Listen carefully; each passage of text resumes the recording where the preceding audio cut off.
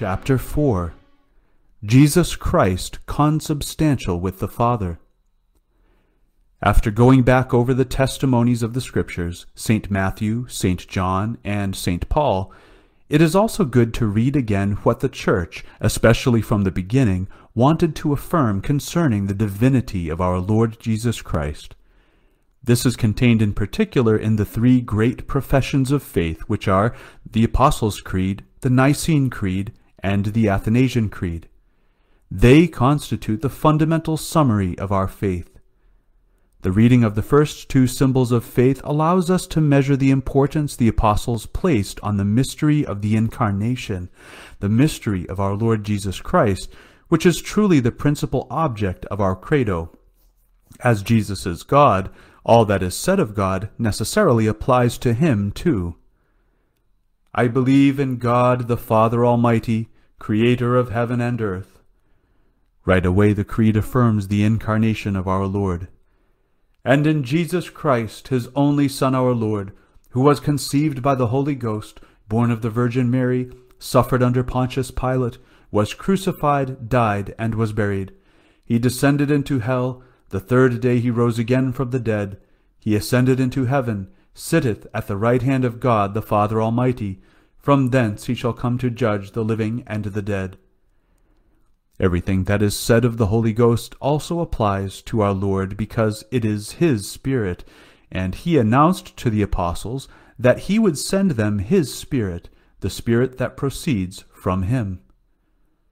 I believe in the Holy Ghost, the Holy Catholic Church, which he founded, the communion of saints, the forgiveness of sins, the resurrection of the body, and life everlasting. Amen. Notice in this text the importance given to the life of our Lord, and especially to his passion. God wanted to realize his incarnation and his work by means of his life in Palestine, thus by his hidden life of 30 years, and then by his public life, his passion, his death, resurrection, and ascension. All of this was willed from all eternity by God, thus willed by himself, because Jesus is God. We must love to think over the whole life of our Lord in order better to grasp the great mystery which is our Lord, and which unites in him the three grand mysteries of the Trinity, the Incarnation, and the Redemption. The Creed is a nourishing spiritual food. There is no need to look for a difficult and complicated topic for our meditation. The Creed offers us a very fruitful one, and initiates us into the great mysteries which are to be our consolation here below and our joy in heaven. The symbol of Nicaea is even more explicit. I believe in one God, the Father Almighty, maker of heaven and earth, and of all things visible and invisible, and in one Lord Jesus Christ, the only begotten Son of God, and born of the Father before all ages, God of God, light of light, true God of true God, begotten, not made, consubstantial with the Father. Here it is a question of the divine nature of our Lord, by whom all things were made. Then comes his incarnation. Who for us men, and for our salvation, came down from heaven, and became incarnate of the Holy Ghost of the Virgin Mary, and was made man. He was crucified also for us, suffered under Pontius Pilate, and was buried.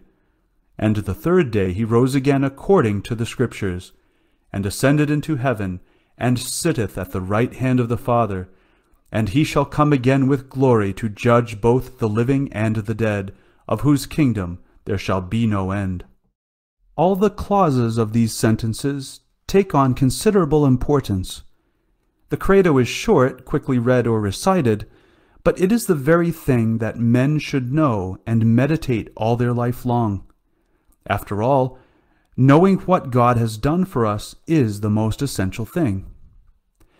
It is clearly affirmed that God is the creator of all things. Our Lord who is God is our creator.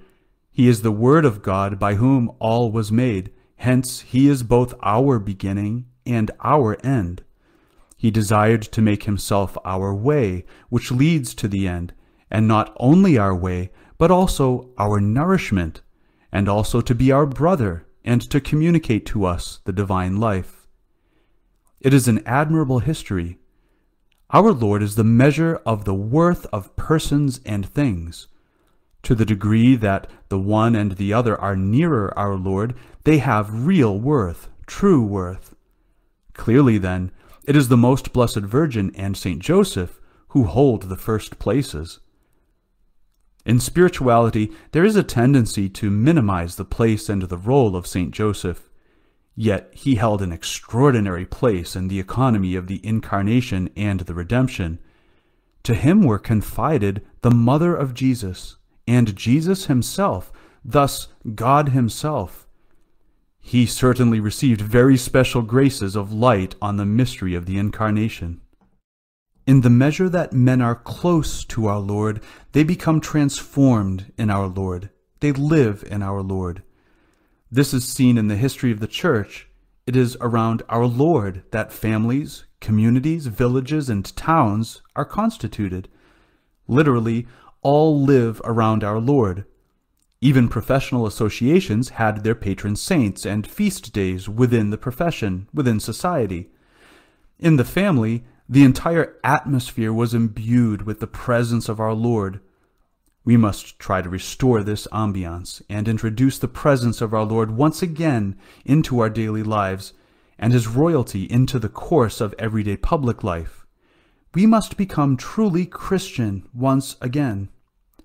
We must dwell upon the mystery of our Lord Jesus Christ and believe in his divinity, for he is God.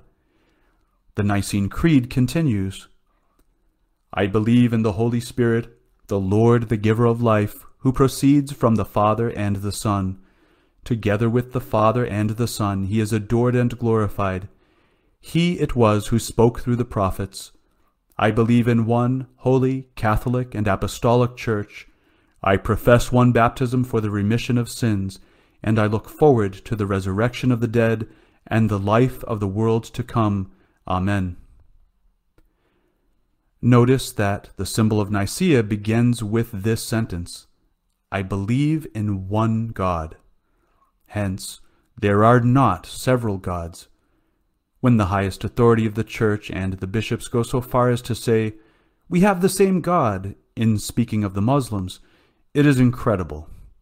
For they do not believe in the Blessed Trinity, and they do not have the same faith as we do. The God they adore will give them, so they think, 100-fold of the material goods they enjoy on earth. The richer one is, the richer one will be. The more concubines one has, the more one will have in the figment they paint for themselves of heaven. Such is the God of the Muslims, whom we are told is he whom we adore. Such statements are senseless and blasphemous.